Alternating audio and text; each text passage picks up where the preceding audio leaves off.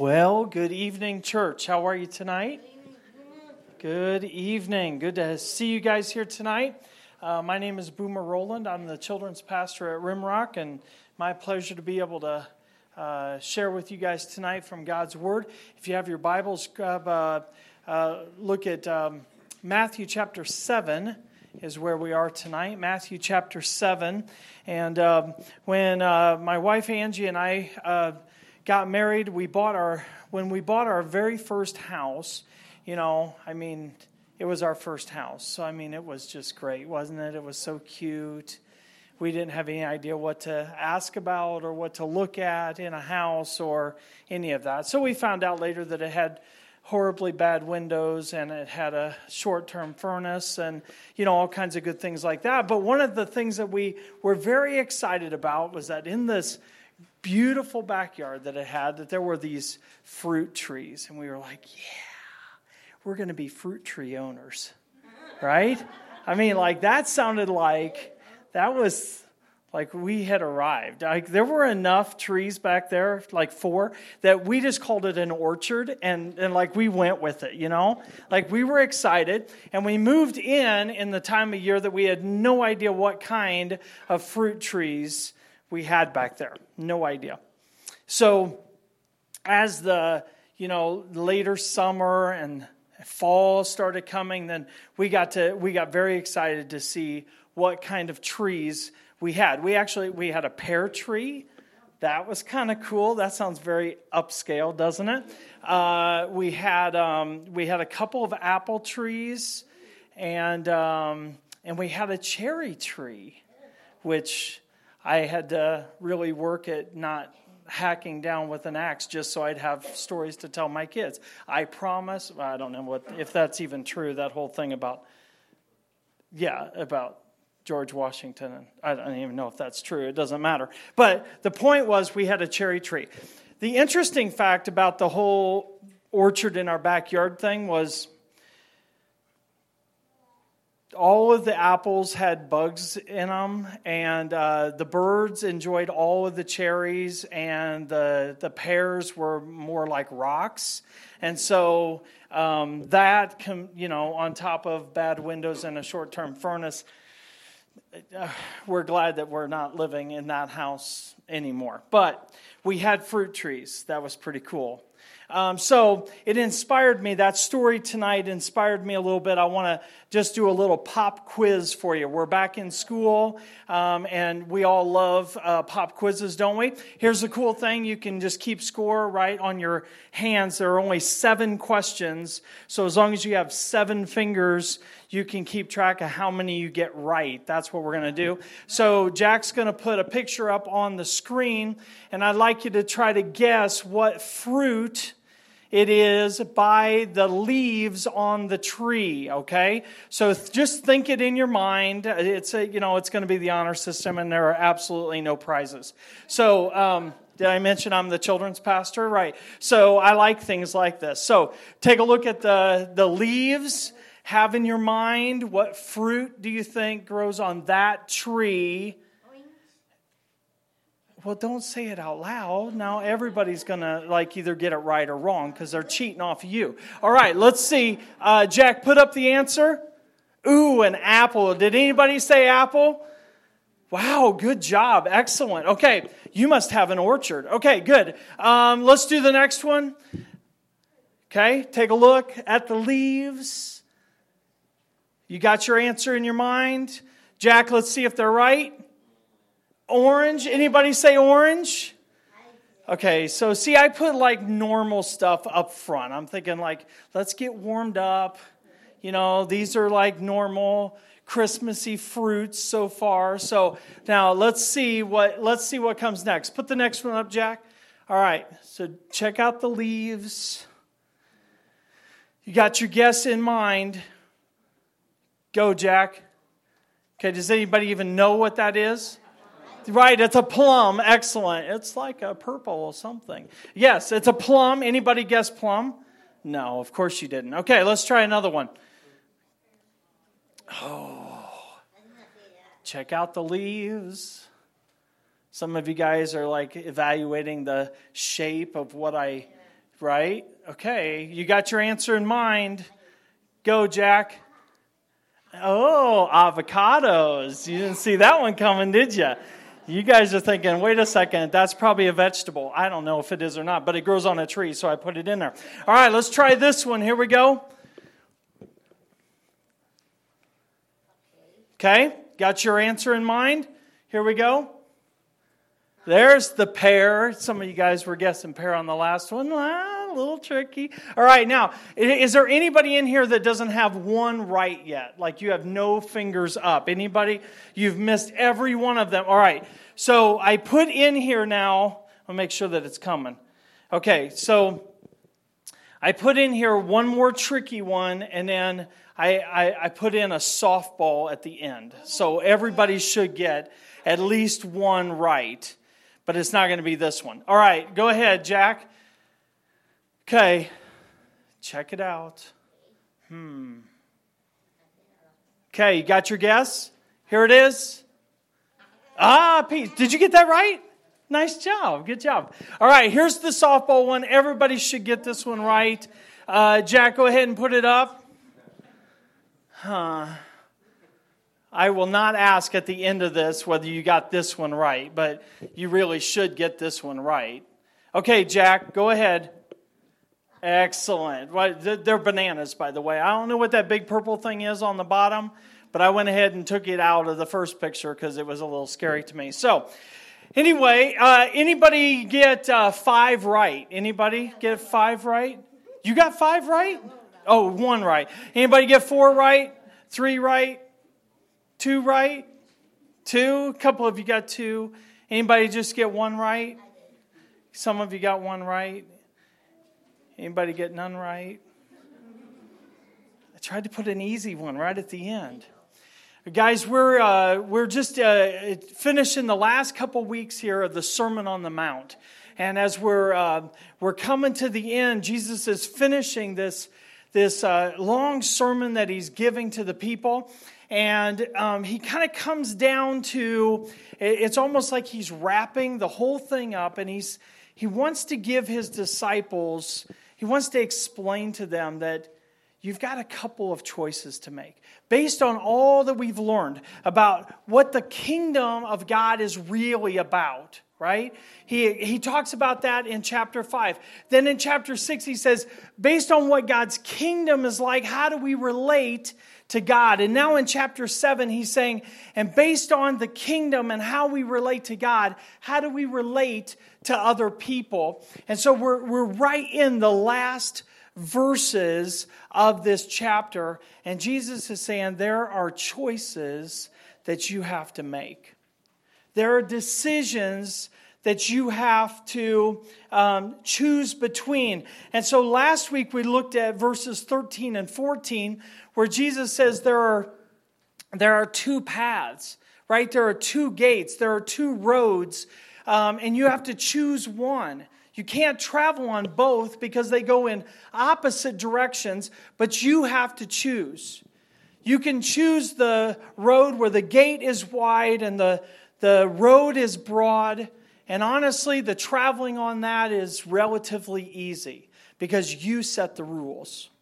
You decide whatever you want to do. When I was in elementary school, I really didn't like to read. I didn't really start reading books until high school, and I discovered that I kind of like to read.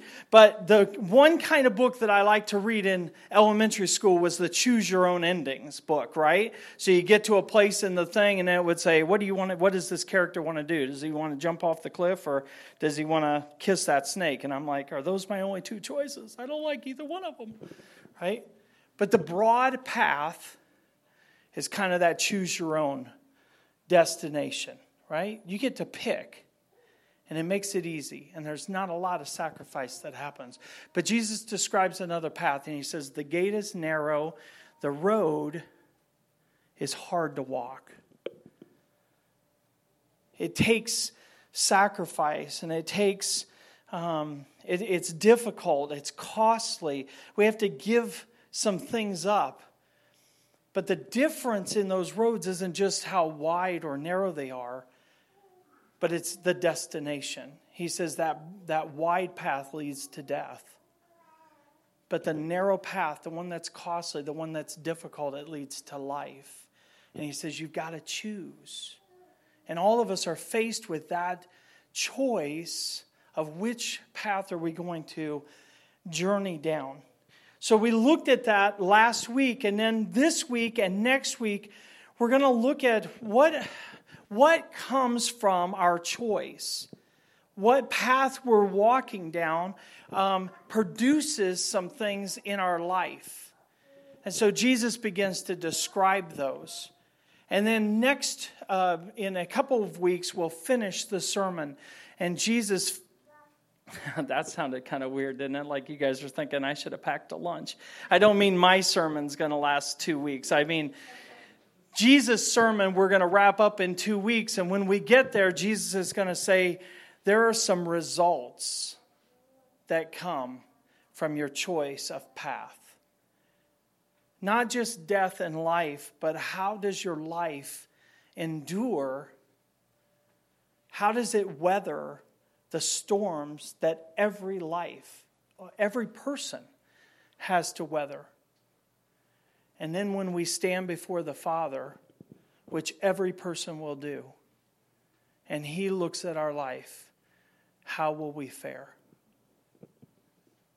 So the two paths are critically important for us, but tonight we're going to be looking at some of the evidences of what a life looks like on those paths. Our section of Scripture for tonight is Matthew chapter 7, starting with verse 15. This is what it says. Watch out for false prophets. They come to you in sheep's clothing, but inwardly they are ferocious wolves. By their fruit you will recognize them. Do people pick grapes from thorn bushes or get figs from thistles? Verse 17, Jesus says, likewise, every good tree bears good fruit, and a bad tree bears bad fruit. A good tree cannot bear a bad fruit, and a bad tree cannot bear good fruit. Every tree that does not bear good fruit is cut down and thrown into the fire. Thus, by their fruit, you will recognize them.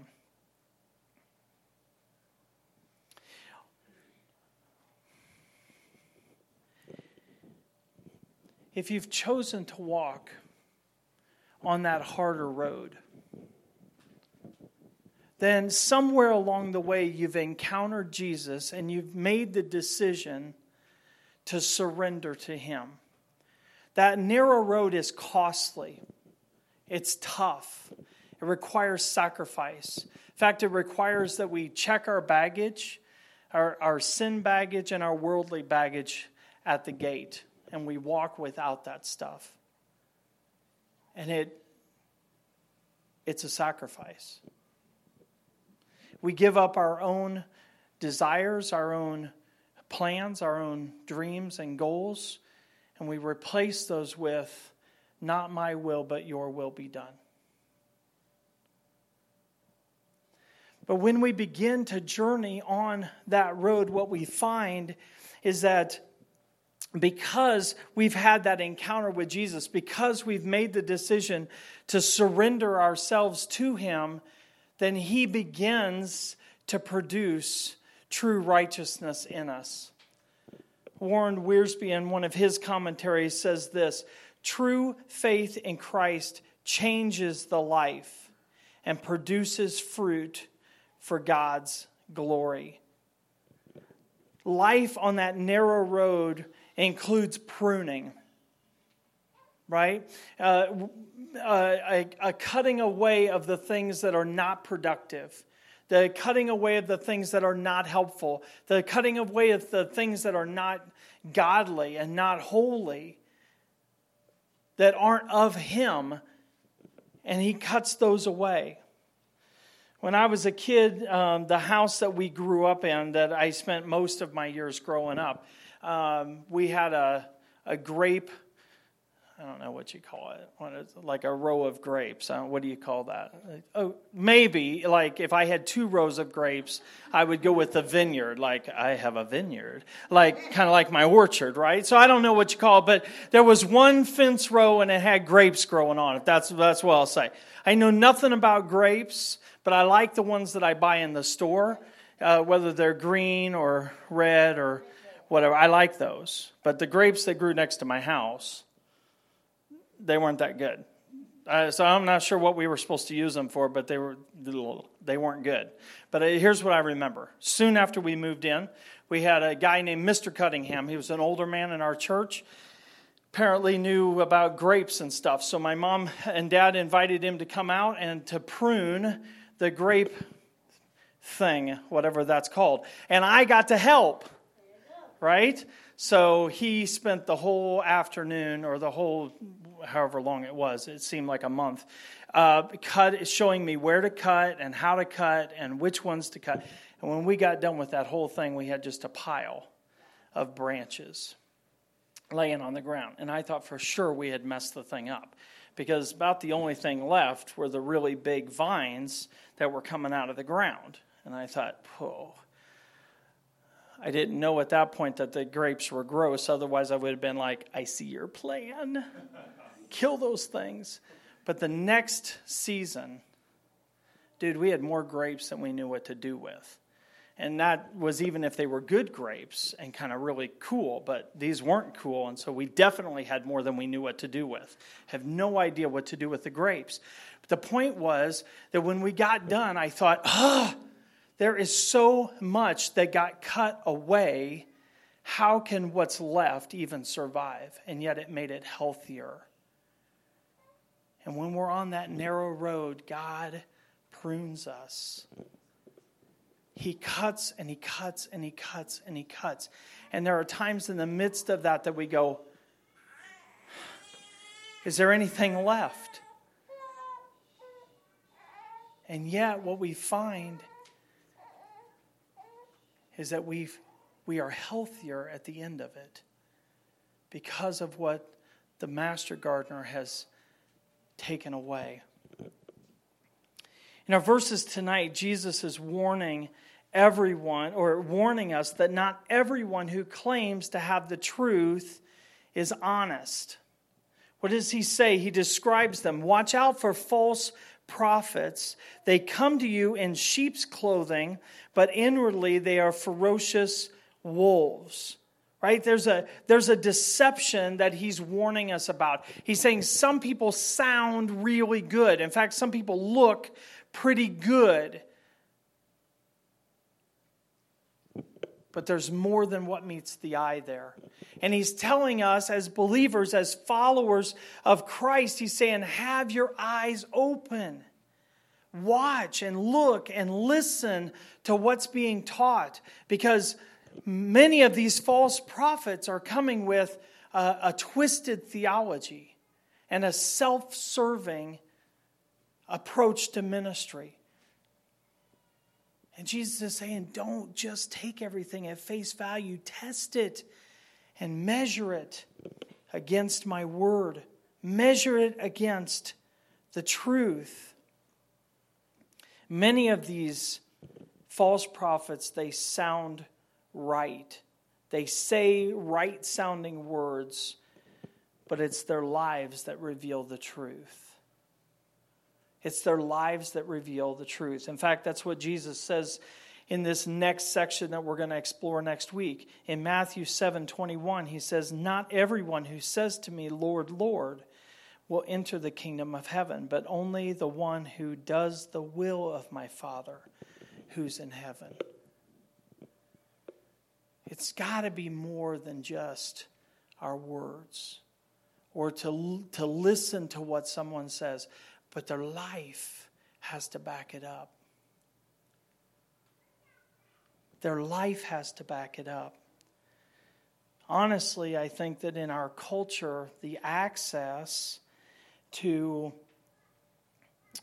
podcasts and sermons and teaching online from people that we don't even know, I think there's a danger to just listening to someone's preaching without really knowing that person, because their words can sound great, but we don't get a chance to see their lives.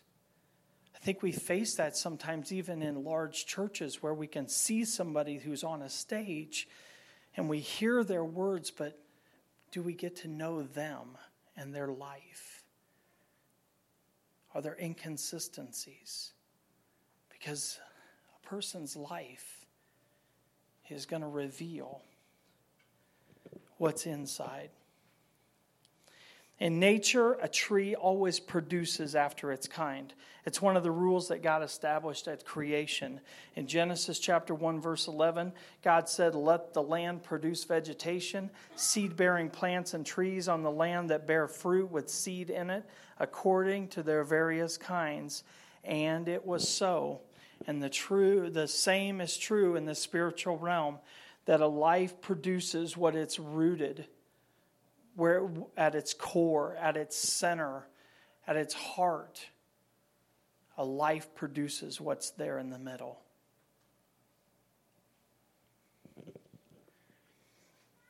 If you look at the parallel to Matthew's account of the Sermon on the Mount, if you look at Luke's version of Jesus' teaching on this subject, this is how Luke wrote it down.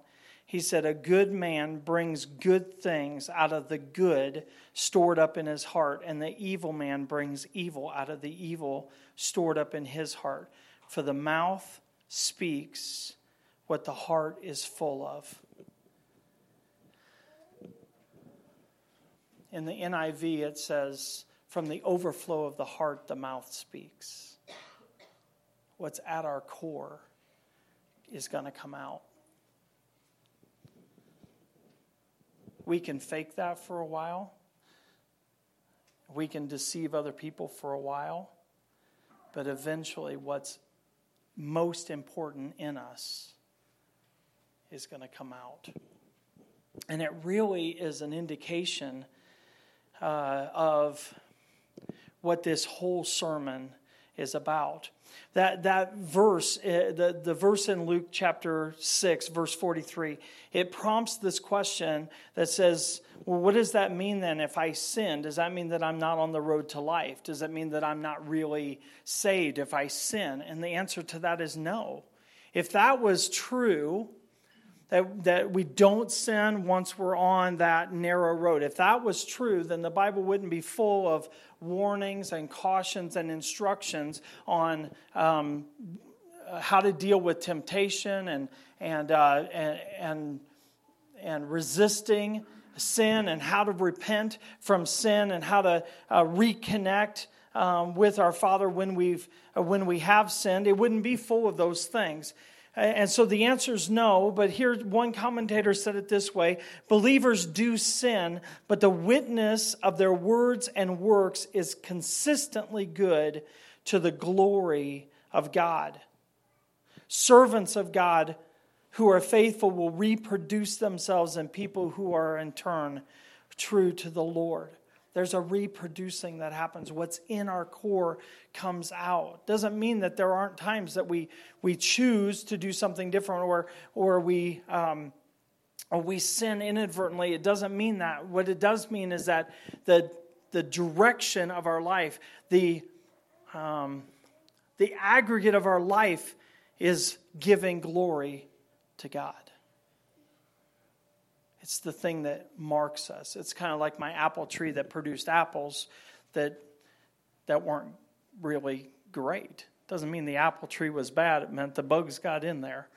I don't know what made the pears hard as rocks, but maybe it was bad. I should have cut it down and burned it. Right? But a life is going to produce what's at its core. In fact, the key to this whole discussion tonight, and really the whole Sermon on the Mount, is the condition of one's heart. How is your heart? And really the question that I have to ask tonight, and that I want you to consider tonight, is: has your heart been changed by Jesus? When the people were listening to Jesus give the Sermon on the Mount. We'll notice this at the very end. It says that the people were amazed because Jesus spoke as one who had authority. Compared to who? Compared to the Pharisees, who were all about looking right. Follow the rules, do the right things, look right. But the Pharisees, they overlooked the heart, the motive behind it. And here's Jesus saying the heart matters. We see it a ton in chapter 5. We see it again in chapter 6. And now we see it in chapter 7. It's the heart that God's most concerned with, because it's out of the heart, your core, that life flows. What kind of life? So has your heart been changed by Jesus? If yes, then your life will show a change. There will be a time when you surrender your life to Christ that life is different now than it was before you met Christ. Has there been a change, a shift in your life? It's one of the markers, one of the evidences that you've surrendered yourself, that you'll experience some pruning. There should be conversations that you're having with the Lord where He's saying, that needs to go, and that needs to go. That needs to go. And then He replaces it with something that's far sweeter, although not easier. He makes room for the growth that He wants to produce. And it's a life that'll be marked by sacrifice. So how can we know? I think we really have to ask ourselves, has our faith in Christ cost us something? Has our faith in Christ cost us something? It's one of the markers of the narrow road. That's costly. And as you wrestle with those two questions, has my heart been changed by Jesus? Has my faith in Christ cost me something? As you wrestle with those two questions, you may say to yourself, I'm not sure that it has.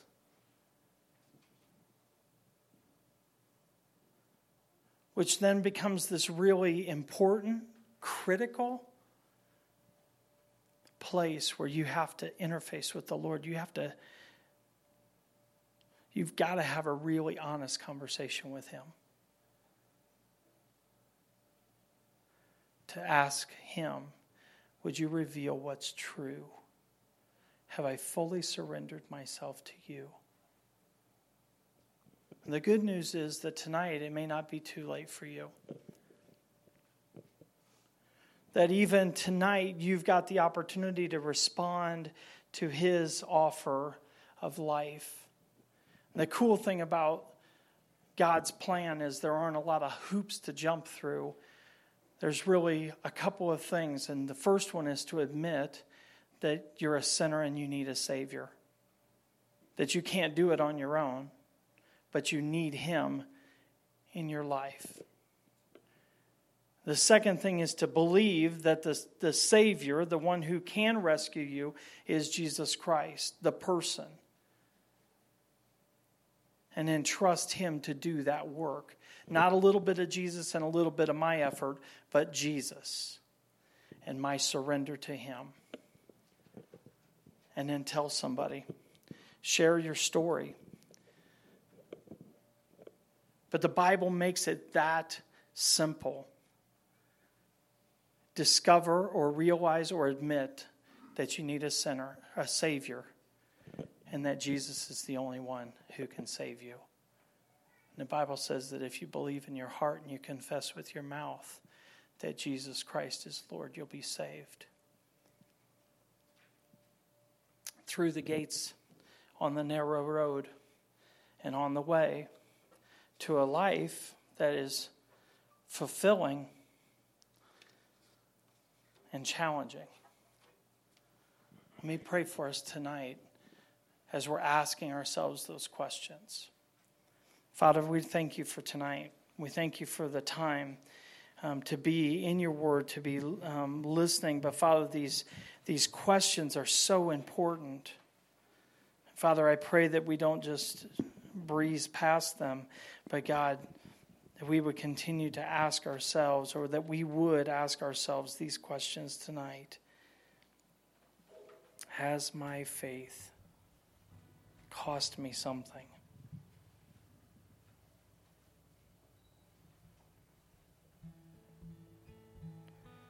Father, as we spend some time just being quiet, listening or singing this song, Father, would you just stir your spirit in us?